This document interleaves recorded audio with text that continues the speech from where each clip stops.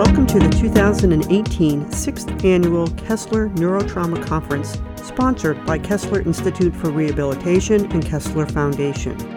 This conference presents an in-depth look at the art of delivering individualized rehabilitation services to this diverse patient population. Physicians, clinicians, and research scientists will provide insight into a range of topics, from mobility and fatigue to intimacy and sexuality to employment and empowerment, and will offer innovative, evidence-based strategies to effectively support both the patient and the caregiver. This podcast was recorded and produced by Joan Banks Smith, creative producer for Kessler Foundation, on Friday, December 7th, 2018, at the Kessler Institute for Rehabilitation Conference Center, West Orange, New Jersey. In this lecture podcast, Drs. Dyson Hudson and John O'Neill of Kessler Foundation and Adria DeSimone, MSCR LA of Kessler Institute for Rehabilitation presents Resource Facilitation, Early Inpatient and Assertive Outpatient Vocational Rehabilitation Services for Individuals with SCI. Dr. Trevor Dyson Hudson is Director of Spinal Cord Injury Research and Outcomes and Assessment Research at Kessler Foundation. Dr. O'Neill is Director of Disability and Employment Research at Kessler Foundation, and Ms. DeSimone is Resource Facilitator, SCI Program at Kessler Institute for Rehabilitation. To listen to more conference podcasts, information about Kessler Institute for Rehabilitation or Kessler Foundation, check out the links within the description of this podcast. Like us on Facebook, follow us on Instagram, listen to us on SoundCloud, and tweet with us on Twitter. Let's listen in. We have also John O'Neill. So Dr. O'Neill is the Director of Disability and Employment Research at the Kessler Foundation. And we also have Adria DeSimone. She's a vocational rehabilitation counselor at Kessler Institute for Rehabilitation. And their talk is on resource facilitation, early inpatient and assertive outpatient vocational rehabilitation services for individuals with spinal cord injury. It's been a long day, right? Well, good news is we're the last presentation before we're the last presentation of probably what's been a very long day for you all. Bad news for us is we're between you and the weekend. So I'll just wait for Lou to get things fired up. Trevor Dyson Hudson, and together with John O'Neill and Adria DeSimone, I'm going to tell you about a program we launched here at Kessler a few years ago on vocational resource facilitation. And really what it is it's an early inpatient program that's followed with this assertive outpatient program in vocational rehabilitation. And we implemented this in people with spinal cord injury. This program was possible because of a generous grant from the Nielsen Foundation. So the Craig H. Nielsen Foundation, which funds a lot of our spinal cord injury programs here at Kessler. So disclosures, we have no, or these are our disclosures, which are we have none, no financial or non-financial. What we're hoping you get out of this talk today is that you'll be able to describe research findings related to early employment interventions in medical rehabilitation. You'll list the different components of vocational resource facilitation, and we'll go into that definition a little bit more as we go along. And then finally, you're going to comprehend some of the historical trends in rehabilitation and medical rehabilitation that provide the underlying reason for why we're doing what we're doing when we do this project. So with the next slide, my colleague here is going to tell you a little bit about resource facilitation, but I'll be back. So. Okay, I think Trevor gave a good introduction. Resource facilitation was originally developed at the Mayo Clinic a number of years ago, and it is essentially, as Trevor mentioned, it's an early intervention. That is, it's an intervention with individuals when they're in acute medical rehabilitation. It was originally developed in the context of TBI by Malik and his colleagues, as I mentioned, at the Mayo Clinic. Collectively, they had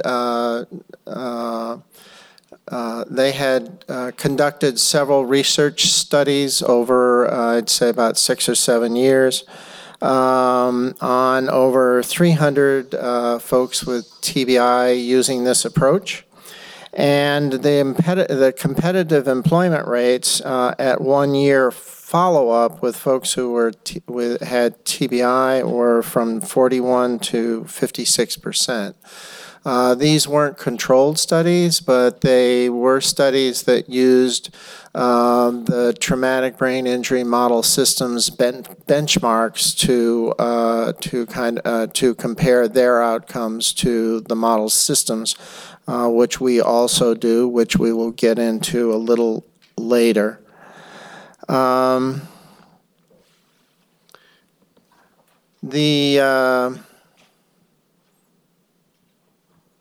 I think it's time for Adria to describe what the intervention is actually like, how it's implemented here at KIR. Sure. Actually, I'm going to jump in, so Adria will come after me. But anyway. Sorry about that. Yeah, no problem. No. So what I'm going to describe is why we wanted to implement this in spinal cord injury. So Malik had developed this program in individuals with brain injury, but what we were seeing were similar gaps in individuals with spinal cord injury. So the rest of this presentation is going to go over just what were some of these service gaps. So I'm going to describe some of these things. And then delineate some of the project goals, what we were hoping to accomplish with it. And then Adria is going to review some of the intervention elements, some of the components that she was doing. John's going to come back and give us some of the project status, where we're at with the program. Adria will then review some of the case studies, some of the success stories from our project, and then we'll finally wrap it up with some Q&A from you guys. So, as many of you probably know, employment after spinal cord injury is abysmal. I think the way we approach it in this country, I mean, it's understandable, but after a spinal cord injury, somebody's had their life completely turned upside down. And for a lot of people, they can't even fathom going back to work. They were doing things up to a certain point, and then suddenly their whole life's been turned upside down, and they don't know how they can go back to work. Whether that was somebody who was doing a physically more demanding job or any job. Plus, this country isn't exactly good about encouraging people to go back to work. I find it interesting that, in Social Security, if you're disabled, so if you're working, you're no longer considered disabled. And so I joke that that's the cure for spinal cord injury. Because I'm substantially gainfully employed, I'm no longer considered disabled by Social Security. So we have a much different mentality. And in many other countries, it's not a question of will somebody go back to work, but when will they go back to work? How can we help them go back to work? So currently, the employment rate after injury in the spinal cord injury model systems in the United States is 12% at year 1. This goes up to 28% by year 10, but it's still very low when you look at the able-bodied population. These are older statistics. So unfortunately, rehabilitation stays are getting increasingly shorter. So there's less of an opportunity to approach an individual with spinal cord injury to talk about going back to work. They're just trying to come to terms with their injury. They're trying to learn basic transfer techniques, learning how to do a bowel program, bladder management, all these things. They can't even fathom going back to work for a lot of them. So you really don't have that opportunity. State VR, vocational rehabilitation agencies, are expanding their client base. So they're now taking on cases with people with developmental disabilities. And so, the VR counselors are overwhelmed with the sheer number of cases. And then there's limited follow-up post-discharge. So you really have kind of this recipe for even worsening unemployment in people with spinal cord injury, and this is where our program comes in. So what are the goals of the program that we were doing? So what we wanted to do was infuse within the team, the clinical team, and on the inpatient floor, a vocational resource facilitator. This was Adria. This was followed by systematic and assertive outpatient services once they're on the outside. So you have them in the hospital, you can connect, you can engage them, but a lot of times what can happen after they've been discharged is you lose them. And with the vocational resource facilitator, they're following from the time of inpatient to outpatient service, so they're maintaining that contact. What it also does is it integrates an employed peer mentor. So a person with spinal cord injury who is working, so that individual who has a new injury can talk to somebody and say, how did you go back to work? Peers are a very powerful tool for individuals with injuries. This peer mentoring program was provided through United Spinal Association, and this is an ongoing program with them. And our goal was by December of this year to have at least 50 people with spinal cord injury enrolled into our program, and a targeted 30 who would be substantially employed at some capacity. And I'll pass it to Adriana. Thanks. So an overview of the intervention. Each week I attend the clinical team meetings, and they're comprised of physiatrists, PT, OT, ST, case manager, nursing, and the dietaries. During this meeting, we're talking about functional status. We are identifying barriers to community reintegration and to independent living. We're discussing discharge planning, and we're also talking about what their goals are for outside of on the outpatient level. And because the medical team typically has more face time with the patients, they're the ones who are typically intersecting and getting the questions about employment or concerns about employment. So they're able to then, during that meeting, make a recommendation or referral for vocational services. Once I'm linked to these patients, I'm then reporting back to the team information about what their goals might be, but I'm also hearing and listening for critical information about their motor recovery, their sensory recovery, and thinking long-term what kind of services they might need in order to help them be able to compensate for that area. Once I'm working with them, I meet with patients outside of their therapy schedule, and I introduce the return to work concepts. And this is when the individual vocational counseling occurs. I meet with patients and their families, and we're discussing what their employment goals are. We're discussing if their goal is to go back to their previous position. We're talking about their career at length through patient report. Sometimes patients have access to a job description. I'm often doing my own research online and researching their company. I have other databases. There's something called ONET, which is the Occupational Information Network, which essentially compiles national data based off of all types of occupations, and it comes up with a summary for each job. So if a job's complicated or a little bit difficult for me to understand, I print out that summary and sit with the patient, and together we go through and they identify exactly what aspects of that profile represents their job duties. And through these conversations, I'm able to introduce and identify different vocational services. So I always like to ask, out of a show of hands, how many people are familiar with DVR? We've been talking about it today, but how many people are familiar with it? Okay, great. How many people have worked with patients who've asked them questions about returning to work? Am I able to go back to work? What resources are available to me? Okay.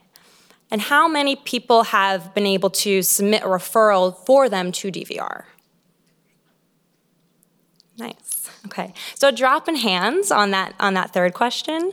But essentially, that's what we're trying to do. We're creating a presence and a role for somebody to answer and address and follow up on all of those questions. But once a patient is telling me that they're interested in learning to become eligible for DVR services, I'm then in the position to pull together all of the necessary paperwork and documentation and submit a quick referral.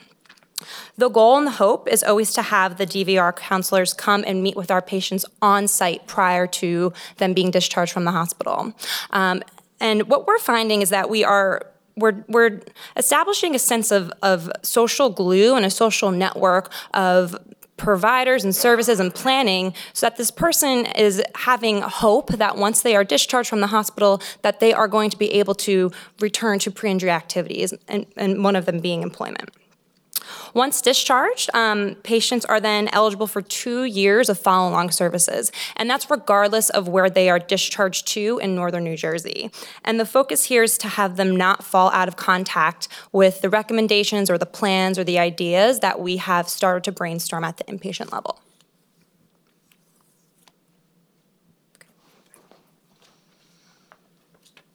Okay, I'm going to comment on our outcomes a little bit. This is a busy table, but I think you can see it. We basically have, in terms of all the folks with SCI who have been in the program at any time over 29 months since the program began, we've served 77 folks. Out of that 77, 27 have returned to work, which is about a 35% return to work rate.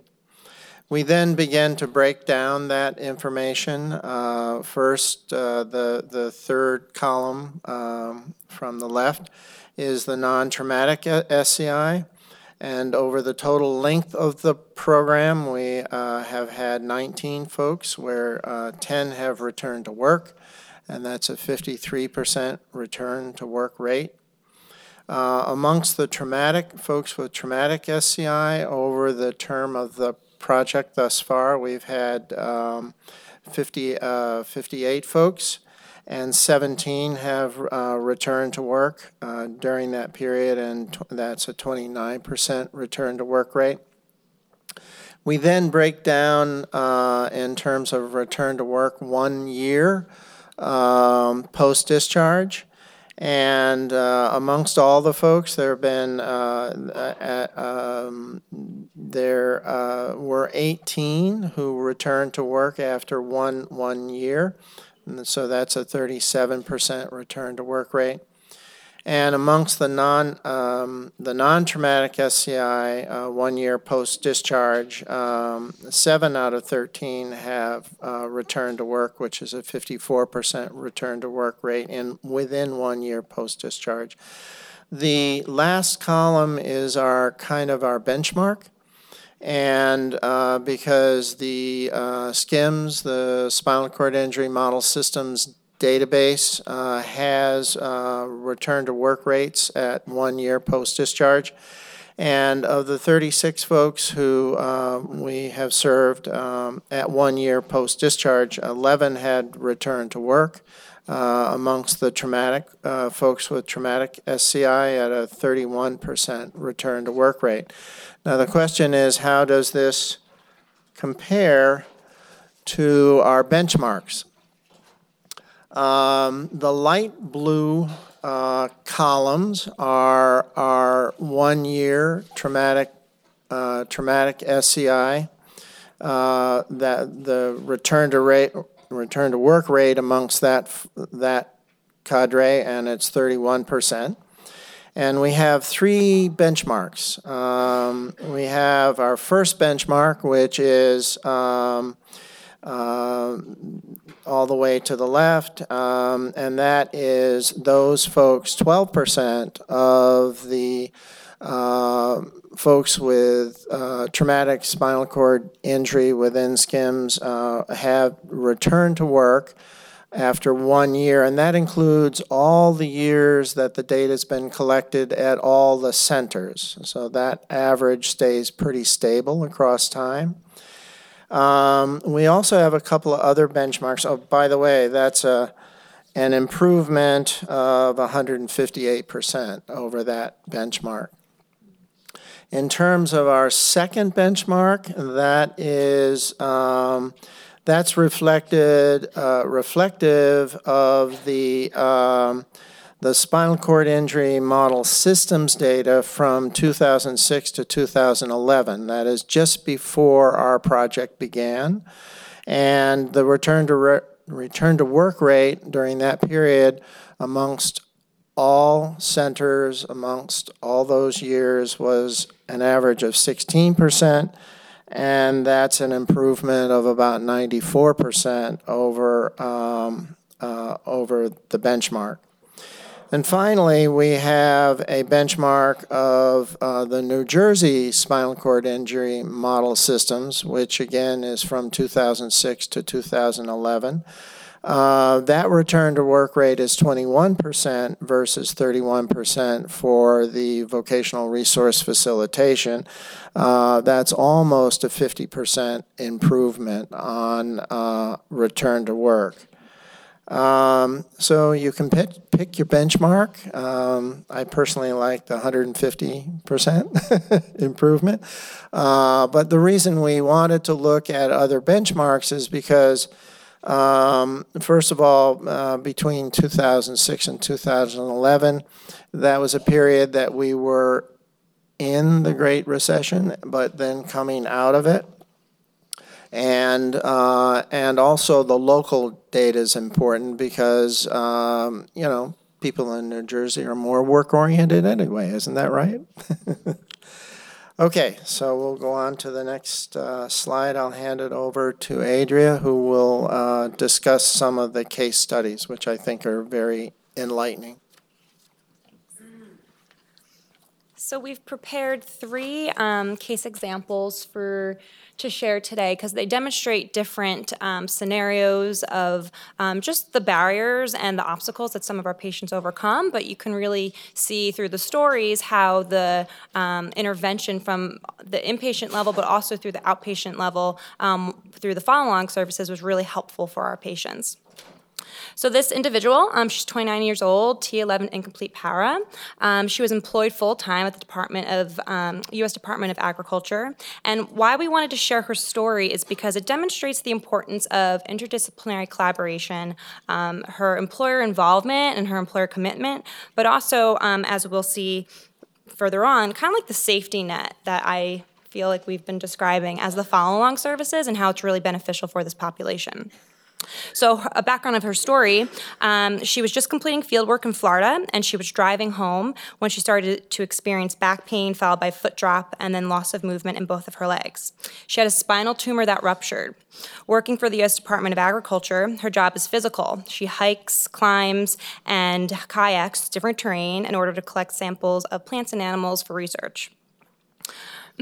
Her company donated paid time off through the leave donation program, which allowed her the time and eliminate some of the stress to really involve herself in the inpatient and outpatient therapies. During her therapy, she was introduced to the CAFO brace, and she was able to wear this brace and return to work on a part-time basis with modified duties when she started at first in a clerical position. Her employer was very supportive and allowed her to pre-screen and defer any projects that were field-based to her discretion so that she was able to determine her level of comfort and safety before she was taking on anything physical. So she was able to manage this at a full-time basis until the weather changed, and she was finding it difficult to navigate in the snow, rain, and cold temperatures wearing the CAFO brace because it didn't fit into her snow boot. So her outpatient therapist was super helpful and very influential in this whole process because she wrote a letter of recommendation that we will touch upon later, but how that helped identify the need for, it was a letter of medical necessity, which helped her at the end retain her job. So her therapist also introduced to her the Bioness brace, and as you guys know what this is, it was helping to prevent any onset of foot drop. But this brace was worn at the upper calf level, so she was able to wear the proper footwear with using this brace. So this brace became crucial and very important for her in order to not only safely perform her job, but to retain her job. This brace was $9,000 and not covered by her insurance, and she wasn't in the position to afford this through an out-of-pocket expense. So this individual returned to work. She was not experiencing any difficulty until post-discharge, almost about a year later. And this is where the follow-along services through this program were helpful for her. So she was already connected with the resource facilitator, and this individual helped her become eligible for DVR services. What they found out is that DVR was not, Bioness was not an approved vendor for DVR. So DVR, how they work is they typically have agencies or vendors that they have contracts with, and that's how they develop billing and payments and things like that. And Bioness was not one of them for DVR. So this individual, being quite the self-advocate, called Bioness and said, is there any reason why you aren't an approved vendor? What's the process to become an approved vendor? What can we do to help support that? So the DVR account, the vocational resource facilitator here was calling DVR and encouraging them to consider an application that they knew that Bioness was going to submit and fulfill. They worked on this for 6 months. And finally, after their commitment and their persistence, DVR accepted Bioness as an approved vendor, and they ended up paid all but $500 of the $9,000 brace. So the purchase of this brace also included the unit, a 14-month supply of pads, and a 2-year warranty. When Bioness learned about her story, they waived the remaining $500 fee. So today, she's flourishing in her career. She was actually recently promoted to a new position. However, medically, she experienced a minor setback due to a secondary medical complication associated with her injury, and she had a very short stay here, an inpatient. She's working an outpatient with her therapist, and she and I are talking about so her roles have shifted. She's not necessarily going back to the same type of work that she was doing when she was initially injured. However, so the conversation's a little bit different, and we're unsure of what kind of equipment she might need to help her fulfill those duties.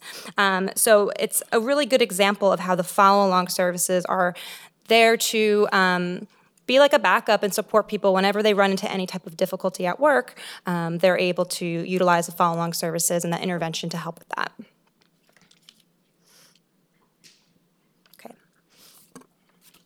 Our next case example we like to report on because it demonstrates one of the things that Dr. Trevor spoke about, which is gaps in services. So this individual, he's 53 years old, C4 complete tetra due to a motor vehicle crash.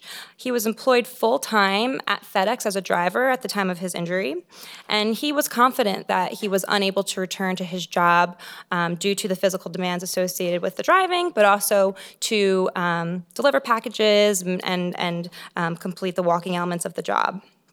He was linked to DVR at the inpatient level, and when he became an outpatient, the DVR recommended that he participate in a vocational evaluation. So one of the services that DVR provides is vocational guidance, and recommending him for a 10-day VOC-eval was a good idea because he wasn't sure what he was able to do. So the VOC-evals focus on identifying his aptitudes and his strengths, but also matching that with his interests in order to formulate a realistic vocational goal with consideration to the potential barriers or unforeseen limitations that somebody might be able to fulfill that job due to their disability. While he was there, the vocational evaluator was unable to accommodate his needs from a physical standpoint. So he was unable to complete some of the paper-based and computer-based assessments that were part of the vocational evaluation. So she recommended to put testing on hold. And she thought, let's recommend him for an assistive technology evaluation. This way, we can get some information about what's helpful for him in order to overcome these physical barriers. So the evaluation was completed, but what it ended up happening is that he wasn't able to utilize or benefit from any of those recommendations because it wasn't linked to a vocational goal. It was only linked to a testing environment. So he was kind of back at square one, feeling frustrated, feeling like he wasted a bunch of time. And this is when the vocational resource facilitator at this facility transferred out. So there were some gaps in his services. He decided that he was going to disengage from the remainder of the VOC-eval and just figure it out on his own. When his DVR counselor learned about this, she was viewing him as being non-compliant, he wasn't following through on recommendations, and he just wasn't ready for work. So when I met with him, we really focused on what his interests were, what his vocational goal was. And he said to me, when I come to Kessler for therapy, I pass 2 individuals who are wheelchair users, and it looks like they have a similar injury as I do, and I see them working in a clerical setting. If they can do it, I can do it, and I want that to be my goal. So I had to kind of have him buy back into the process of wanting to work with DVR and continue with the remainder of his testing. So I coordinated a meeting with this patient, his DVR counselor, the vocational evaluator, and the individual who completed the the assistive technology evaluation. And I advocated for the remainder of his testing to be tailored towards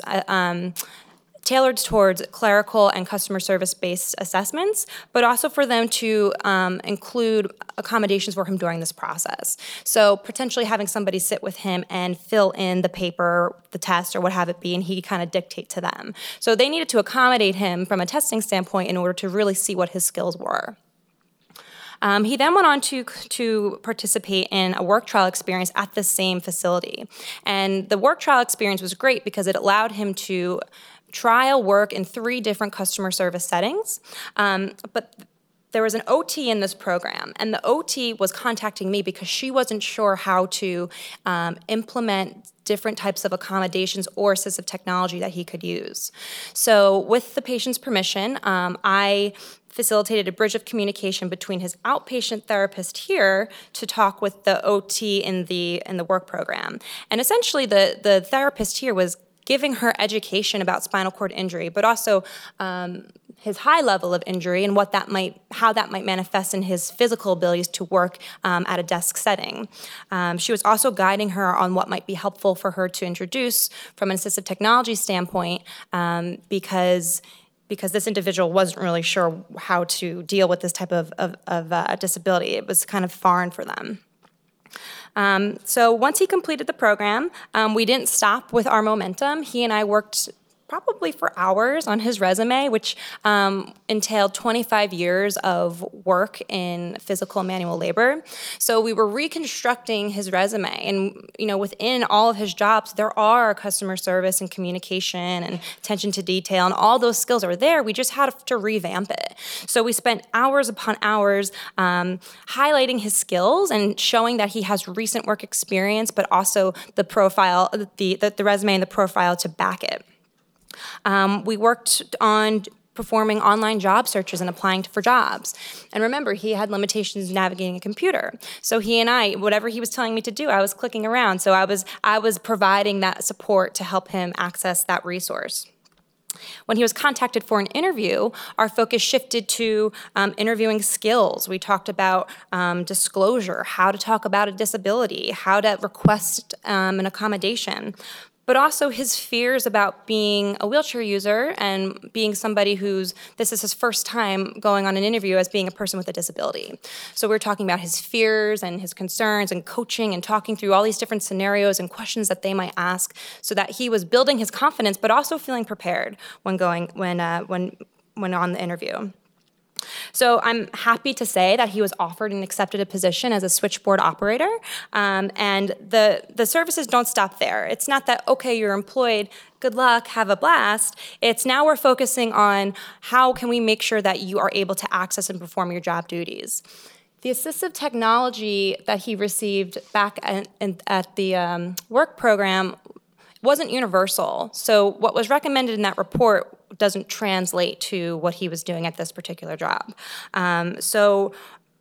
The 2 individuals who presented this afternoon, Kira and Rachel, I consult with them often at the inpatient level because I know they have access to a lot of different devices or technology. So I asked to borrow a Kensington trackball mouse, which I let him borrow, and he was able to bring it with him to work and try it out, and it was successful. So he ordered it on Amazon and had it by Monday, and he was able to, on his own, overcome that barrier.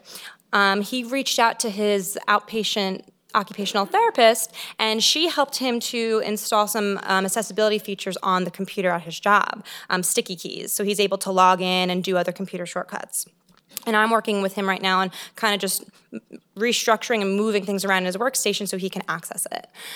So it's a really great example of gaps in services, and I'm not sure where he might have been if he really decided to do this on his own. There's so many layers and so many barriers, and I think my favorite part about this program is the follow-along services. I think it makes so much sense for this population, and this is a really good example of that. Okay. Time for one more, or should I? Okay, one more. Our last individual, 74% of people with spinal cord injury have a traumatic brain injury. So we wanted to use this case example because this individual here had dual diagnosis of TBI and complete para due to a motor vehicle crash. On the day he purchased his motorcycle was the day he sustained his injury. He was an inactive Marine at the time. While he was an inpatient, he was linked to DVR. When he became outpatient, he was working in both of our programs. He was in our outpatient gym for spinal cord therapy, but also in our outpatient cognitive rehab program. I was working in CRP at the time, and I was working with this individual. So I was able to give information and educate the resource facilitator who was working in this position. I was able to educate her on what the cognitive barriers were to work and what and give her an example of the compensatory strategies that he was using and that were successful for him so that she could give that information to a job coach. So a job coach is a service funded through DVR to help somebody learn a job, be successful at the job, and then they slowly kind of back off until the person's completely integrated. We were networking with his family who helped to identify a job placement for him. He is working as a dispatcher at the local police station. And DVR was crucial in this because they were helping to provide home modifications, vehicle modifications so that he's driving himself to work, but also supported employment through a job coach. And supported employment supported employment and job coaches are fantastic. However, they lack a lot of information and education about these types of disabilities, brain injury and spinal cord injury. So to make sure that the individual was getting the accurate information so that they can implement it to his specific work environment was really important. So he's still there. He's still working at his job. His duties have shifted a little bit. He and I were talking about how to self-advocate and ask for more work and maybe if there's take on more hours, try to increase his role a little bit. But also he was really in need for some mental health services. So we were trying to look through the VA, which we ultimately ended up being able to secure him to have those services through there, but also just researching through his insurance carrier and insurance network. So it's a good example of family involvement. It's a good example of how somebody might utilize different services for their dual diagnosis, but also the role of the resource facilitator to build relationships and be able to get the right information from all the different service providers so that this person can be independent and successful at work. To listen to more conference podcasts, information about Kessler Institute for Rehabilitation or Kessler Foundation, check out the links within the description of this podcast. Like us on Facebook, follow us on Instagram, listen to us on SoundCloud, and tweet with us on Twitter.